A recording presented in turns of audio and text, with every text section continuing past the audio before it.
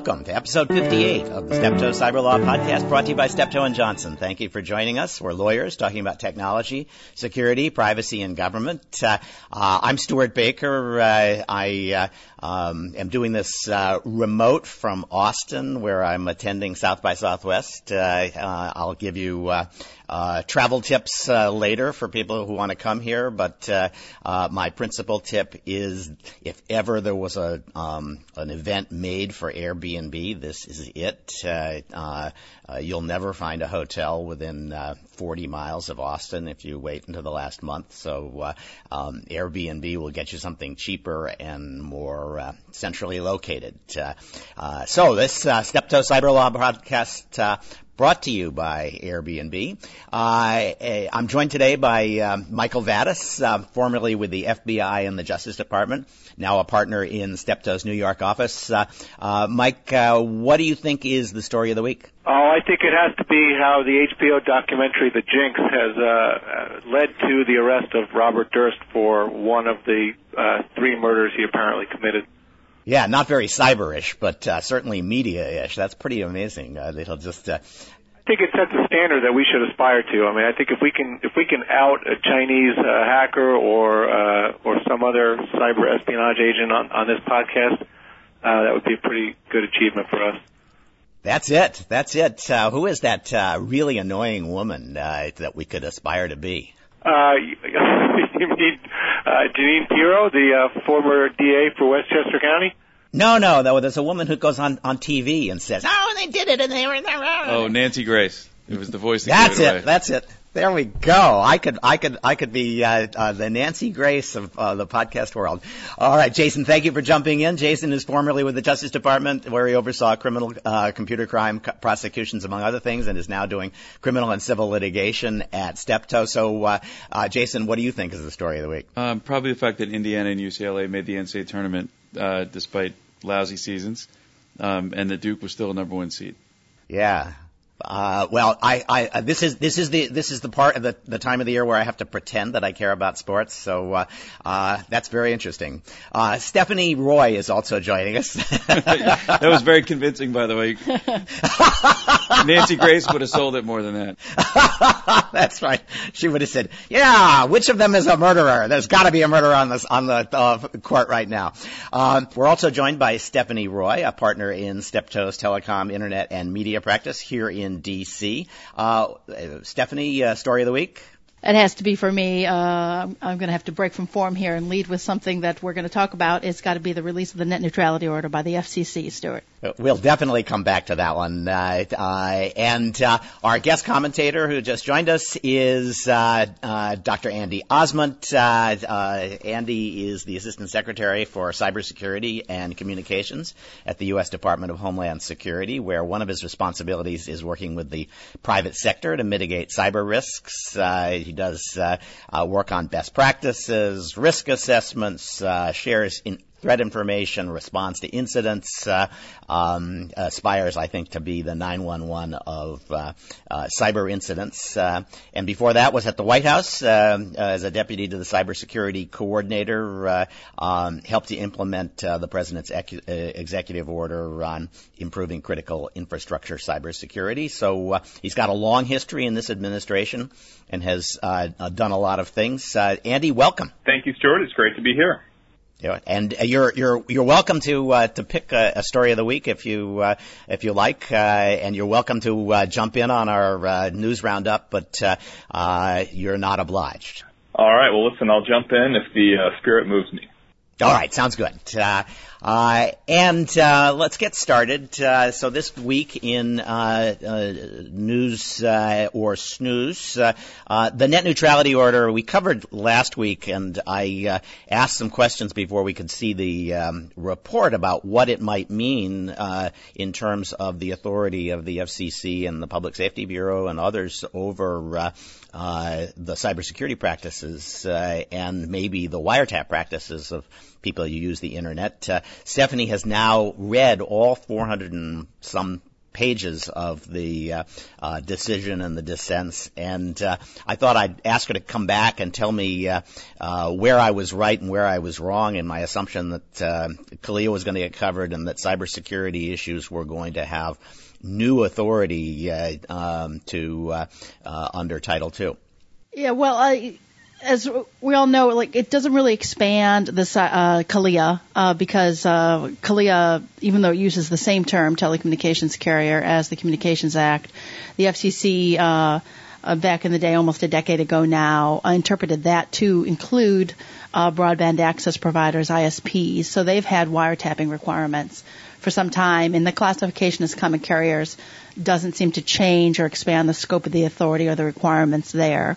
Where it does make it interesting, I think, is in the cybersecurity, because Section 201B of the Communications Act requires common carriers to avoid unjust or unreasonable practices with respect to their services to consumers. And the FCC said just this last October in an enforcement action against two lifeline providers who do it pursuant to our common carrier classification, Terracom and Yourtel America, found that their practice of storing customer information on unprotected servers in plain text format without any encryption or password protection. Now, admittedly, this is an extreme case, but found under 201B that it was an unjust and unreasonable practice. And in footnote, I think it is 74 of the decision, that stated that the Commission is committed to aggressive enforcement of unlawful practices related to cybersecurity and data protection. So this is a provision of the Communications Act that applies to all common carriers. Wow. So this is what they're really what is the most interesting possibility is that they're going to borrow the FTC's approach to what's unjust and unreasonable and deceptive and unfair, and just say whatever the FTC would have considered unfair, we can consider unjust and unreasonable. We can turn those words into anything we want them to mean if we think that it's necessary to get more security. In fact, the FCC's head of the Enforcement Bureau, Travis LeBlanc, has said that they interpret their authority under this section as coextensive with the FTC's authority, unfair practices. And one of the interesting things is in this report and order in which each of these entities, and they were this was a notice of apparent liability for forfeiture that came out last October. They refrained from imposing a forfeiture with respect to this interpretation of 201B, although they imposed a forfeiture for other provisions of the Communications Act or other practices under this provision, because they didn't think that there was sufficient notice that their interpretation of the 201B created liability here, but put common carriers on notice going forward that this is how they're interpreting this provision of the Act, and this is what their obligations are going forward. Importantly, I think it is important to understand the context. These two operators kind of had a history of behaving poorly, collecting for multiple times for a single customer under the Lifeline program. It's really impossible to defend what they did, but the FTC has made a career, an entire jurisdiction out of picking people who did something stupid and using their stupidity to set new standards for security that most of the rest of the world has to pay attention to because it's in a consent decree. So it's a pretty obvious business model for the FCC to follow.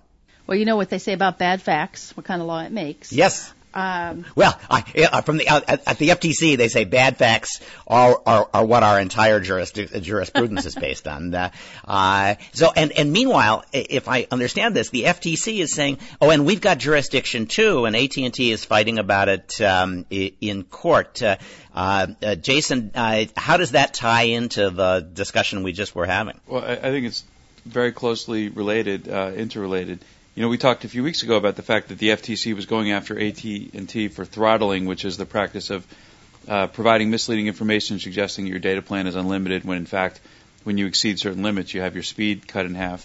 and other limits placed on your ability to use data. And now AT&T is challenging the FTC's authority, saying that this is now the FCC's turf, not the FTC's anymore, and arguing that since mobile data services qualify as common carriers, they are subject to the FCC, but they're exempt from jurisdiction of the FTC. And the FTC's response is you can be a common carrier for one purpose, but not a common carrier for others, and that even if AT&T now belongs to the FCC going forward, it doesn't mean that they can't bring actions based on their past conduct before the FCC announced this change in position. Now, interestingly, during the recent oral argument, AT&T told the court that the FCC has notified them that it will bring its own action based on throttling, and if that happens, it'll be interesting to see if that cuts the legs out from the FTC's argument that it still has jurisdiction over prior conduct. Wow. So I was going to say that maybe AT&T would find something to like in the net neutrality order, but it sounds as though no, it's just maybe it cuts off FTC jurisdiction going forward, but it's not going to rid them of the FTC actions in the past, or at least that's the FTC's position. Well, they get to pick their poison. You could either be subject to an agency that's trying to make its name in the cybersecurity space, or one that's already made its name in the cybersecurity space. Yeah, I think I'd be pretty worried that the FCC sooner or later is going to start issuing much more detailed guidance about what they think is unjust and unreasonable in these circumstances, and it'll be hard to challenge that. So the FTC at least only. Stuart, yeah. I might note that two commissioners did dissent from this notice from last October, the two Republican commissioners. So, things may change if there's a change over in who has the majority of the commissioners at the agency. I'm sure we could get 47 senators to send a letter saying that this is only going to last 2 years. All right. Well, now that we've introduced a raw political note, I guess I should cover, because we've had some reader feedback suggesting that we should, the Hillary email server question, and in particular whether there was a security problem with the emails that she stored there. And I have to say that, her claim that, there's no known security intrusion is not particularly impressive in light of the fact that it's not clear how she would have known whether there was a security breach. Doesn't look as though there were a lot of security auditing tools on this. And the most troubling aspect of this from the point of view of whether it was designed with security in mind is apparently it didn't have an SSL cert for the first 2 or 3 months when it was in operation. Now, an SSL cert is necessary in order to create an encrypted pipe between your machine and the server in Chautauqua or wherever it is. If you don't have an encrypted pipe, then every interaction you have with that server, every email you send, is sent in plain text and can be read by anybody who happens to be wiretapping you. And since she apparently went to places like China and Israel and South Korea in those first couple of months and almost certainly read emails while she was there, any emails she downloaded or sent in that period were easily seen by anybody who wanted to read them, and certainly there would have been an effort to capture any signals that were coming out of her plane or her headquarters. So that's really quite scary, because it means that some very competent intelligence services that are not above spying on the United States had an early warning and an early taste of what they might be able to get out of this server. So I think, and actually, here's my theory, or at least my wild speculation. Obviously, whoever set this up didn't set it up to do SSL. Why did they do it in March? Well, it's distinctly possible that U.S. intelligence agencies monitoring their counterparts in, Israel or South Korea or China or wherever else she went, noticed that they were actually reporting on Hillary Clinton's emails and said, the bureaucratic equivalent of WTF, and raised it with somebody who then quickly got an SSL server. So I don't know that that's true. I have absolutely no reason to think that, except that it seems very funny that you'd set this up without a certificate and then get one just 2 months into her service. So that's my speculation for the week. Stuart, I think it's worth pointing out though that we've seen a lot more sensitive information leaked from the National Security Agency than we have from the Clinton server. So I think in all fairness, we have to give her some credit for great security she's had relative to the NSA. Well, I will say this: she certainly picks her associates and puts better and puts greater fear in them about leaks than the National Security Agency was able to do. Okay, enough gratuitous political commentary. The Wyndham case went to the Third Circuit. Did we learn anything from the filing so far? I don't think we've learned anything, although I think that this story, which I've generally considered to be a snooze, is about to get more interesting. As frequent listeners of the podcast know, and of course everyone is a frequent listener of the podcast, the district judge in New Jersey certified an interlocutory appeal to the Third Circuit so that the circuit could address the question of the FTC's authority to bring enforcement actions for alleged failures to adopt reasonable cybersecurity when they haven't actually told anyone what reasonable cybersecurity is. And oral arguments were held in that case last week. It was reportedly a very hot bench, a very engaged panel that asked really intelligent questions. And there were questions both about the FTC's authority to pursue remedies in federal court without having undertaking rulemaking process first. And there were more practical questions about whether a finding of negligence by itself is enough to constitute an unfair trade practice, since that's the statutory hook that the FTC has used to bring these actions. No telling when a decision will come down, but when the decision comes down, it will officially move from snooze to news, because it's a decision that will affect not just the outcome in this case, but it will affect the FTC's entire cybersecurity agenda. So you can't tell from the argument where they're likely to be going? There were questions that could be interpreted as sort of pointing in both directions. The sense I got was that both of the advocates for the FTC and for Wyndham had underwent sort of aggressive questioning from people who were very well prepared. Okay. I think coming out of this, Wyndham's got to feel pretty good because they have a very steep hill to climb, and the argument apparently went twice the allotted length of time.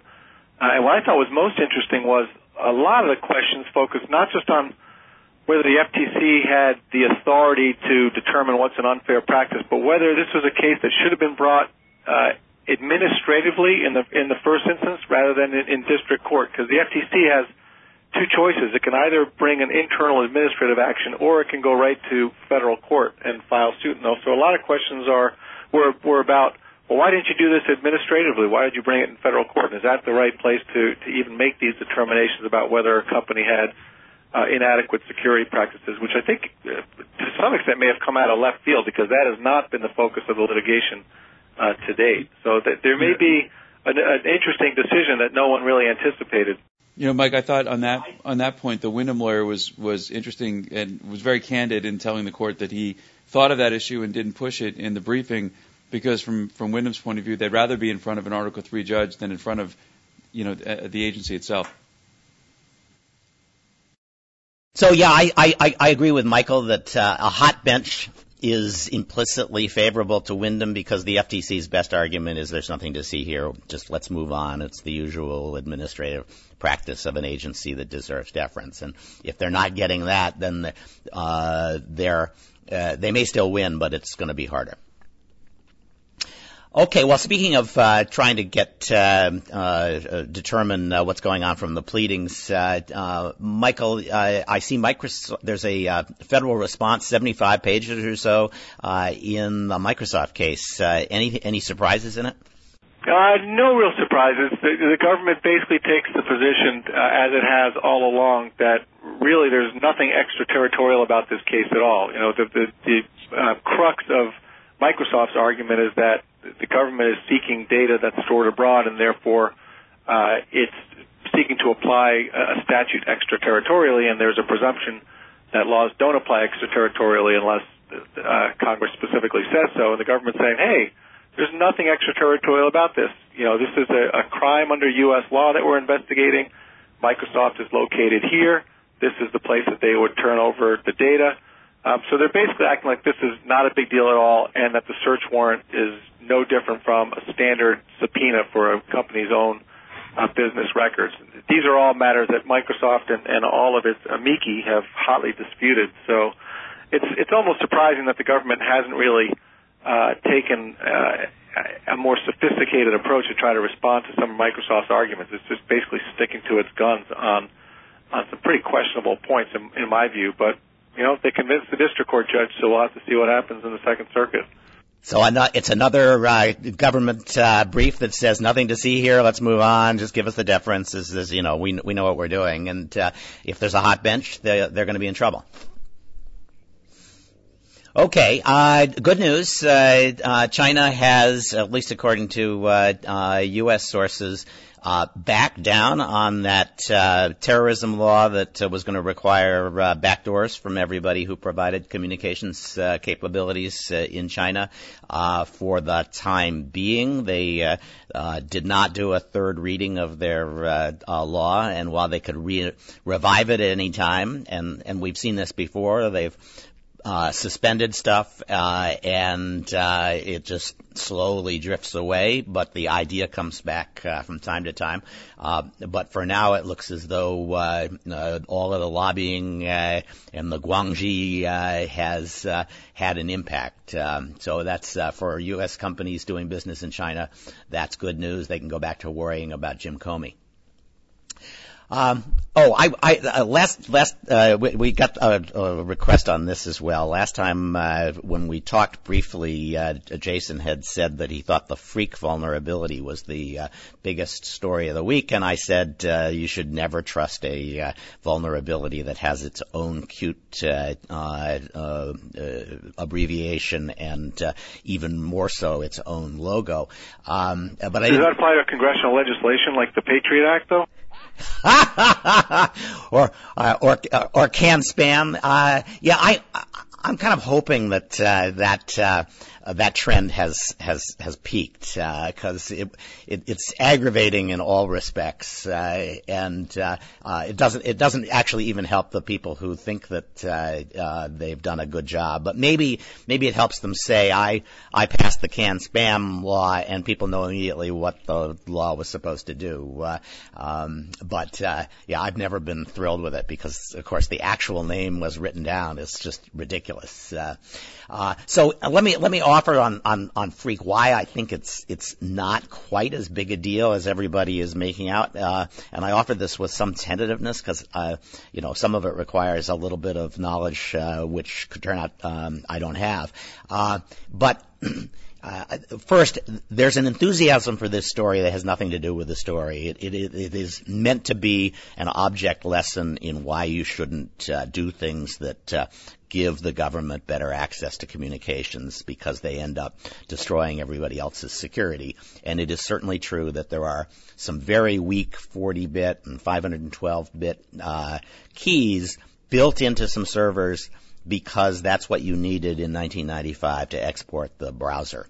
And that policy was abandoned in the late 90s and hasn't been in effect for 15 years. But for a variety of reasons, it's still possible to set up an SSL communication using these relatively weak keys.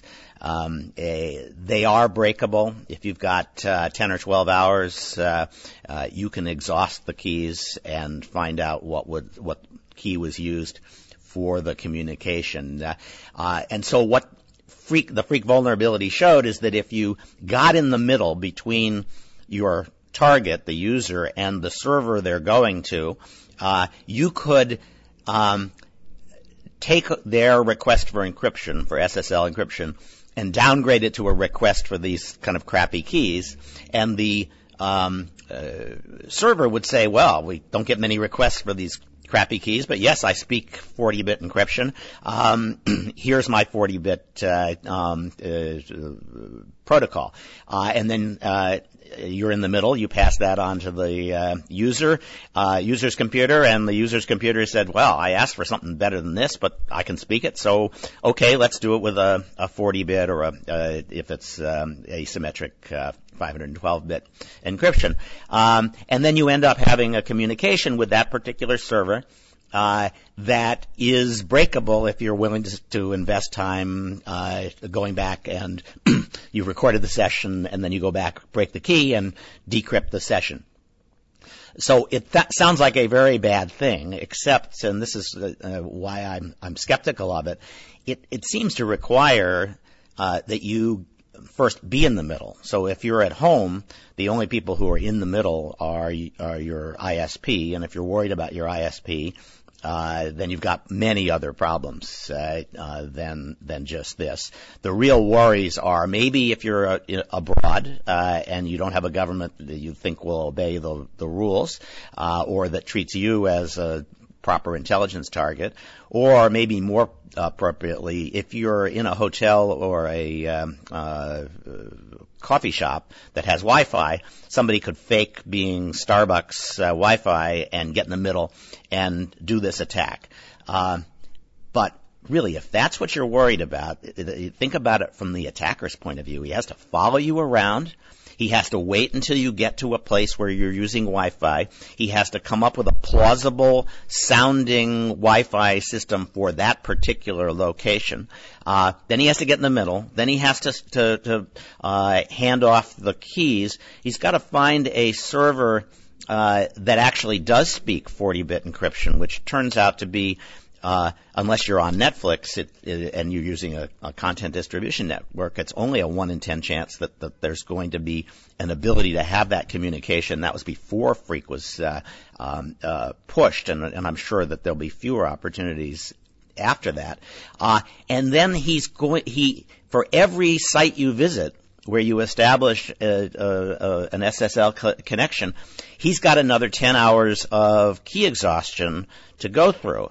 And if at the end of all of that, he gets your Facebook-like account, he might find out something about you, but boy, not much. And so after all this, it seems to me that, yes, it should be fixed, but the idea that it is a major vulnerability or that we should treat it as a shocking governmental intrusion into our affairs, I just can't buy. So that's my quick assessment. I haven't seen this written because the press would rather tell the morality tale of in the foolishness of government when they try to make life easier for themselves.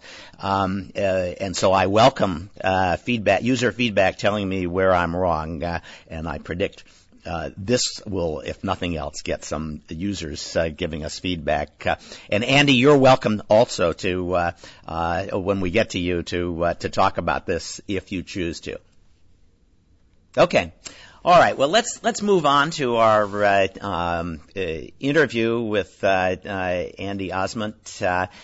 Andy, can you just tell us where your DHS organization stands inside DHS and vis-a-vis the government in terms of cybersecurity? Absolutely, Stuart.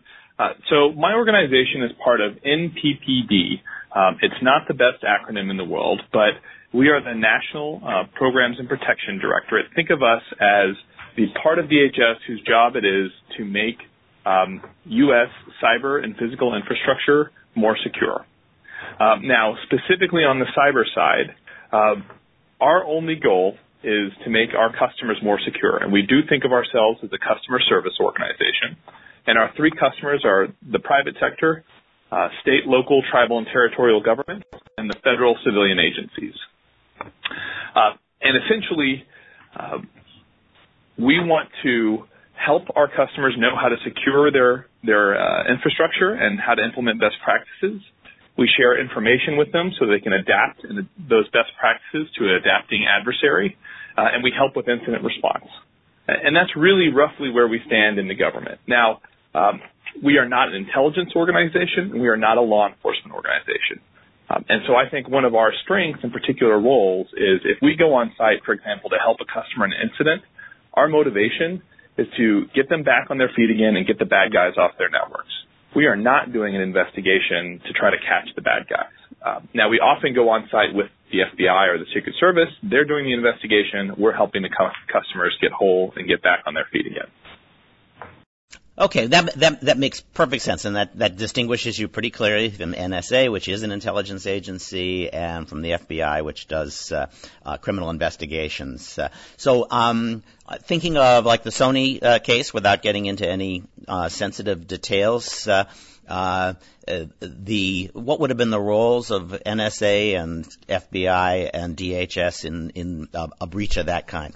So first, there was one other distinction I should have made, which is our jokes are better as also. So just keep that in mind. And your jokes are better than mine? You're telling me your joke? Oh, better than the FBI's. Better than the FBI or the NSA. So feel free to pass that on the next time you talk to somebody from the FBI. I will. I'm not sure the NSA's sense of humor is really prominent these days, but the FBI. Their jokes tend toward, oh no, you're not really under arrest. which creates nervous laughter, but it's not real laughter. Exactly. Okay, so let's talk about any major incident. I don't want to speak the specifics of any particular incident, but any major incident that might involve all three of our agencies, what's the role that we would play? And let's say that Acme Power Company had an incident, and sketch out how this all might work.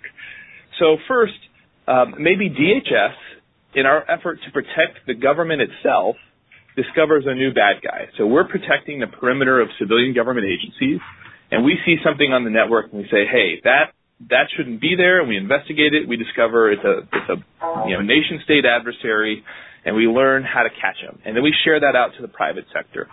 So we found an indicator. We've shared that indicator with the private sector. Acme Power Company uses that indicator and finds an intrusion. And so then they call. They call us. They might also call their local law enforcement. They might call the FBI. Doesn't matter. It's on us and the government to get ourselves organized. So they report this intrusion, and we coordinate with the FBI, and we say, all right, something's happening here. How do we go out and talk to this company? And we say, well, the FBI has a field office there. FBI, why don't you go knock on Acme's door and offer assistance? And it turns out that Acme loves getting this assistance. That Acme Power Company loves getting assistance. And so they say, great, please help us. We want both a law enforcement investigation. We'd love to have DHS's help as well. We go on site. We DHS are helping them find where in the network has the bad guy gone. And we're doing that in conjunction with the FBI. And we're also saying things like, look, if you want to find a very sophisticated adversary who's been on your network, if you want to bounce them off, first you got to know where they are. And to know where they are, you have to watch them a while. And so let's work with you, Acme, and figure out what are your red lines. Because we're going to not take action for a little bit as we watch this bad guy, but you have to tell us what the red lines are, where if the bad guy crosses onto this system or takes this action, we got to move immediately. So we work with them to help find out those red lines. At the same time, from much the same information, the FBI is looking at, who is this bad guy? Where did they come from? Either us or the FBI might then do a additional request for help from the NSA, where we say, here's some information. Help us figure out more about this bad guy. Does this tell you anything that you can find intelligence on the bad guy? You name it. We might be looking for technical assistance. We do. I would say that our technical people are as skilled as the NSA's or FBI's technical people. But there are times when you have a tough technical problem, you just want multiple people looking at it. So we might do that. And so ultimately, we watch the bad guys for a while. We figure out where they are in the network. We then help the power company, choose a moment in time where they maybe change all the passwords at once or disconnect from the network for an hour or two while they take some remediation actions. It gets the bad guys off the network. They implement some plans that we've helped them craft to get to a better place security-wise.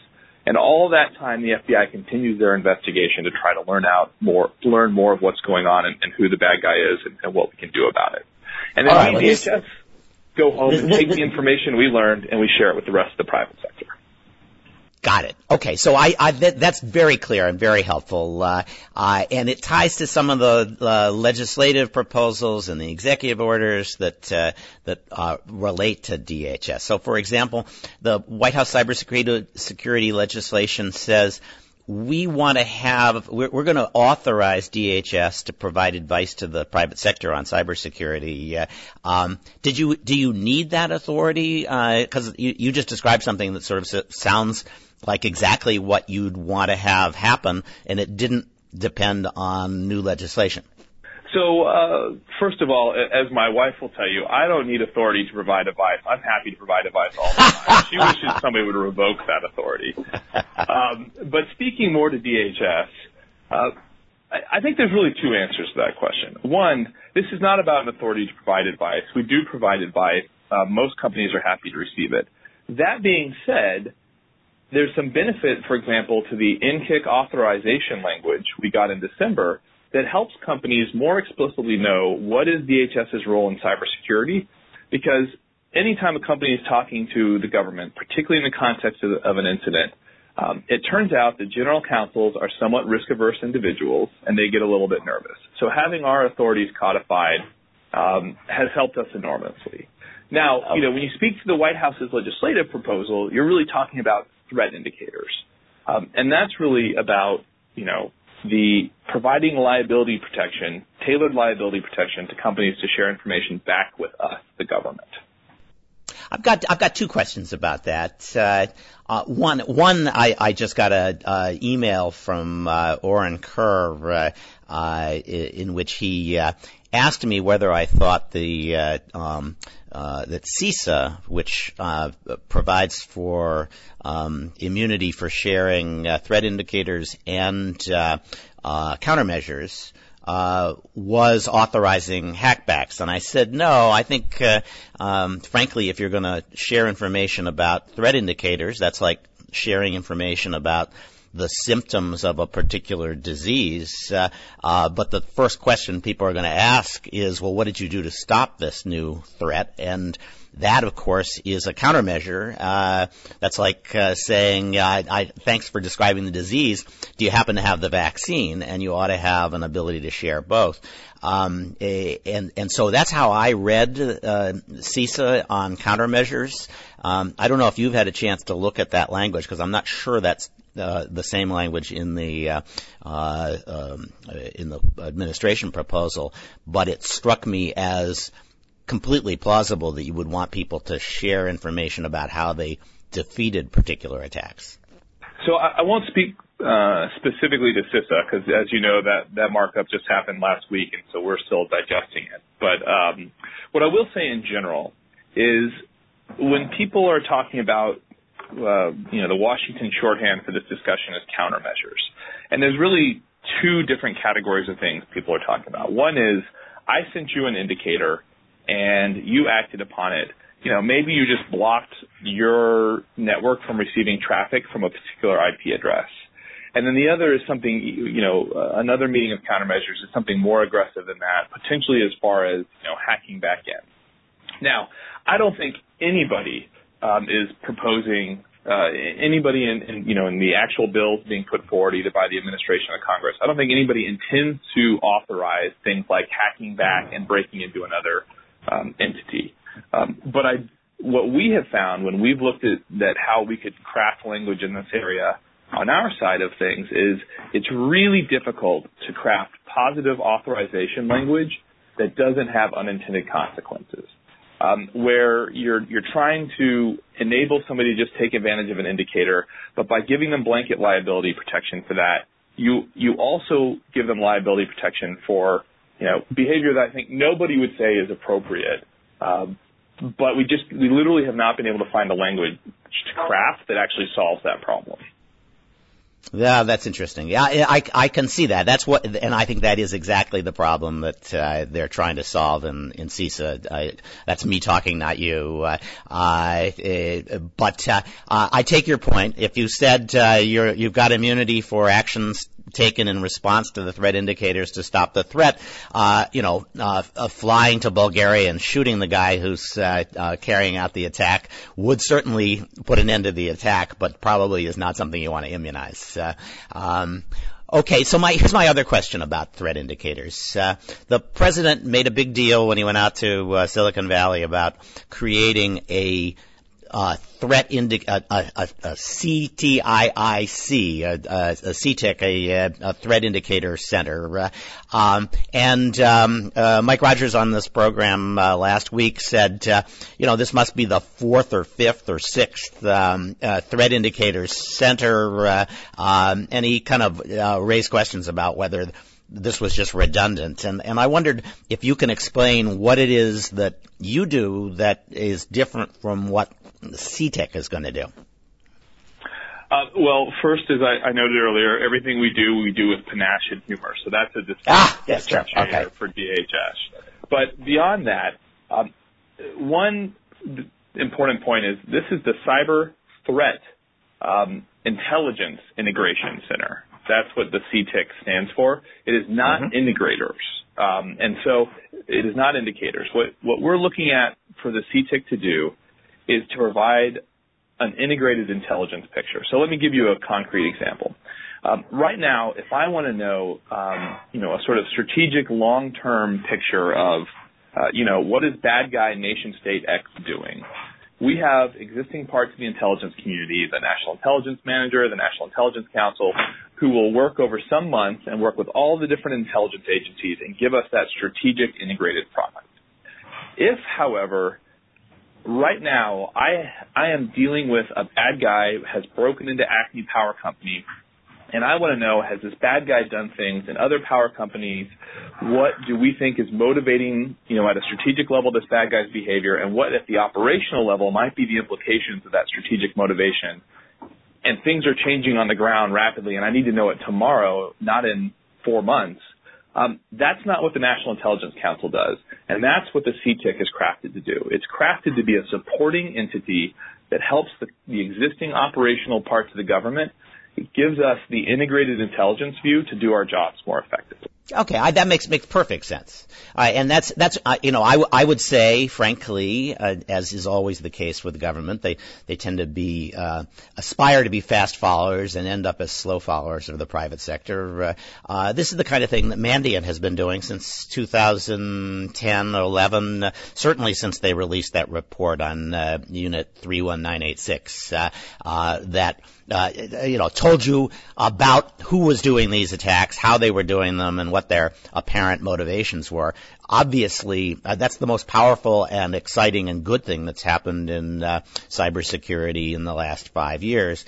And to bring to bear the intelligence capabilities that we have on exploring the motivations and the tools and the organization of a variety of cyber attackers makes perfect sense. And I agree with you. That's not the same as sending out malware descriptions. Yeah, and let me add 2 things to that. One is the CTIC will not be talking directly with the private sector, right?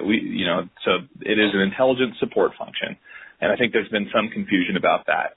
The other thing is I should be fair to the intelligence community. I can get those great reports right now that tell me what I talked about, but if it's an incident that's happening, immediately, I'll get one report from the FBI, one report from the NSA, one report from the CIA, et cetera, et cetera. And the goal here is it shouldn't be the operators who have to integrate the reports from each of those agencies. It should be OD&I integrating them and then sharing that integration with the operators. Yep, absolutely. And most importantly, I think from the president's point of view with the White House, that I'm sure that this organization is basically going to be doing that principally for the White House and secondarily for the rest of the government, and maybe that's as it should.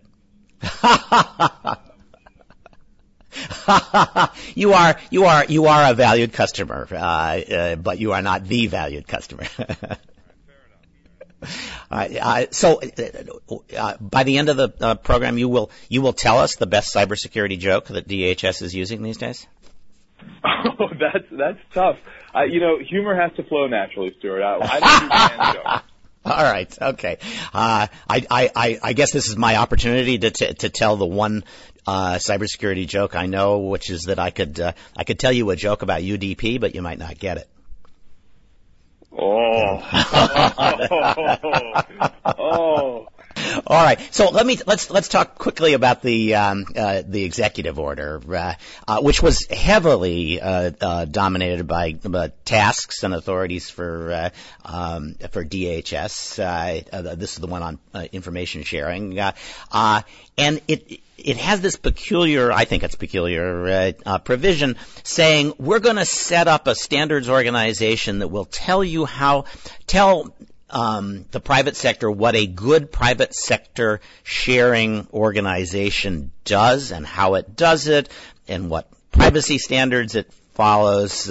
And we're going to ask some third party to do that. And I guess I wondered, is there a clamor for this kind of, I'll call it quasi-regulation from the government? Because it seems to me a lot of information sharing that works is much more informal than that. So first, you're being a little inflammatory there. I wouldn't call it quasi-regulation at all. I think private sector develops best practices that have no certification regime in any way. It's a pretty far cry from regulation. But I know I'm shocked that you would be inflammatory, Stuart. Well, I hope I was mildly humorous too. Yeah, absolutely.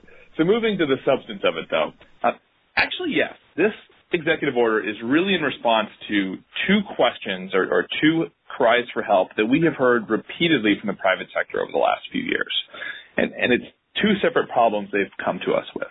One of them have been organizations say, hey, we understand the ISAC model. It seems to be working really well for various sectors, but it doesn't work for me.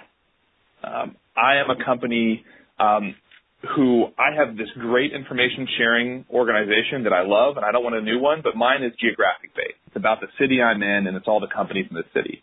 Or I don't really fit into a traditional critical infrastructure sector, so what should I don't want to, there's no ISAC for me to join, and inventing my own ISAC for my sector doesn't really do anything for me. I'm not sure that sector-based is how I want to share information. And that's the first thing that the executive order does. It says, you know what, the whole sector model is really the government pushing forward our way of thinking to the private sector. But information sharing really works on trust, and trust comes in different shapes and sizes. So rather than us tell you, you have to organize yourself along these lines, you tell us how you want to organize, and we'll work with you. And so that's the first thing that the order does. It creates this information sharing and analysis organization, ISAO or ISAO, which is, ISACs are one example of an ISAO, but it says, listen, if you want to have a geographically based ISAO, or you just want to take the 10 companies you want to share with and create an ISAO, no matter what sector or geography they fit in, that's on you. You come up with that, that's fine. So that's the first thing that the order does. The second thing the order does is these standards. And I'll tell you, just me personally in the last few years, I've had 3 different organizations or groups of companies come to me and say, all right, we hear you, information sharing matters. ISACs are the model, so great. This is before the EO, great, we'll make an ISAC. What do we do next? And essentially, they're saying, all right, we'll do this. So give us the best practices. Tell us what this should look like. What makes a successful ISAC? Where's my ISAC or ISAO in a box? And we haven't had a great answer. And our answer to date has been, well, here's some ISACs that seem very well liked by their members. Why don't you talk to them and see what they're doing?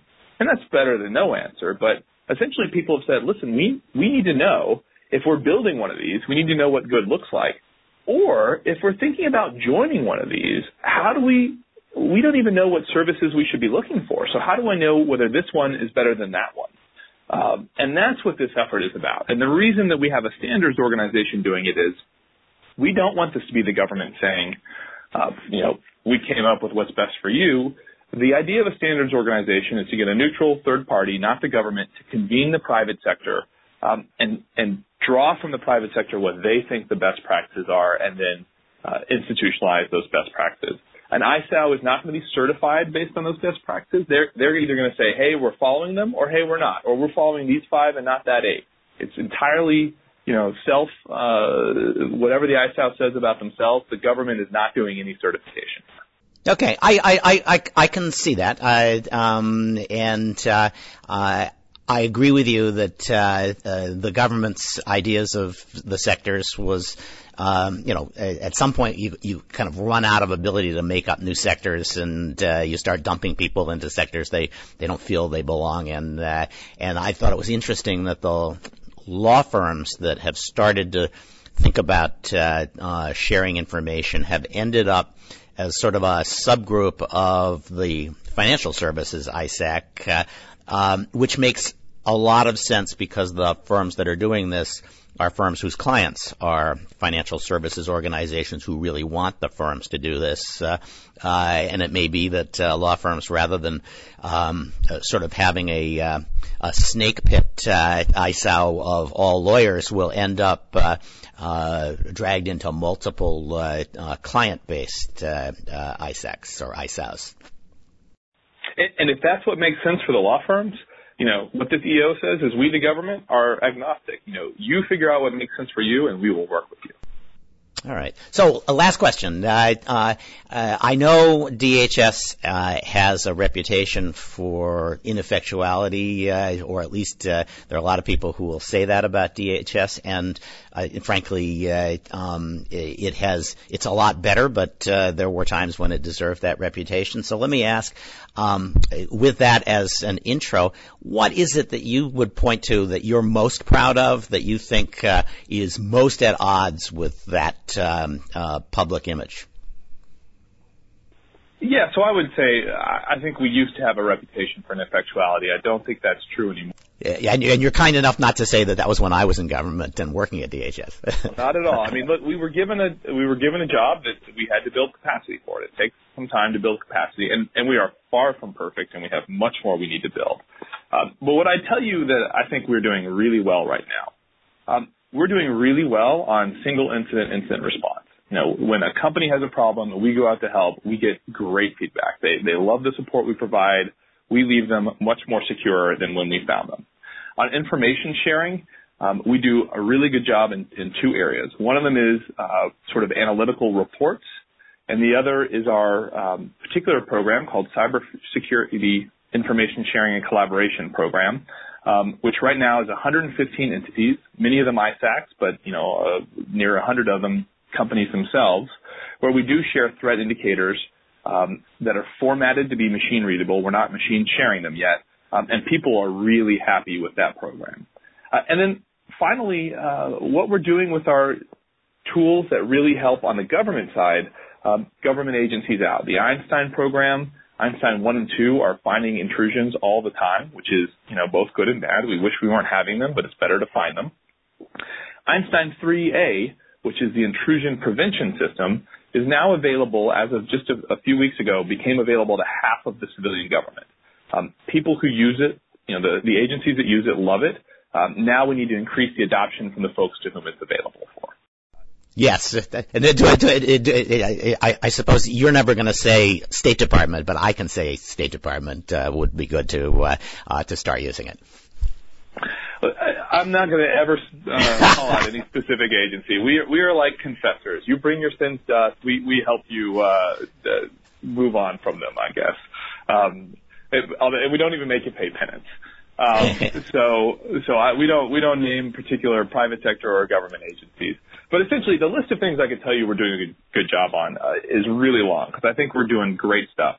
But what we're doing now would have blown our minds 4 years ago. But as you know, the problem is bigger, and so we're keeping pace with the threat, but just barely. And so even though we're doing incredible stuff that we couldn't even have imagined 4 years ago, it's not enough. We got to double on our pace and just really keep making good things happen.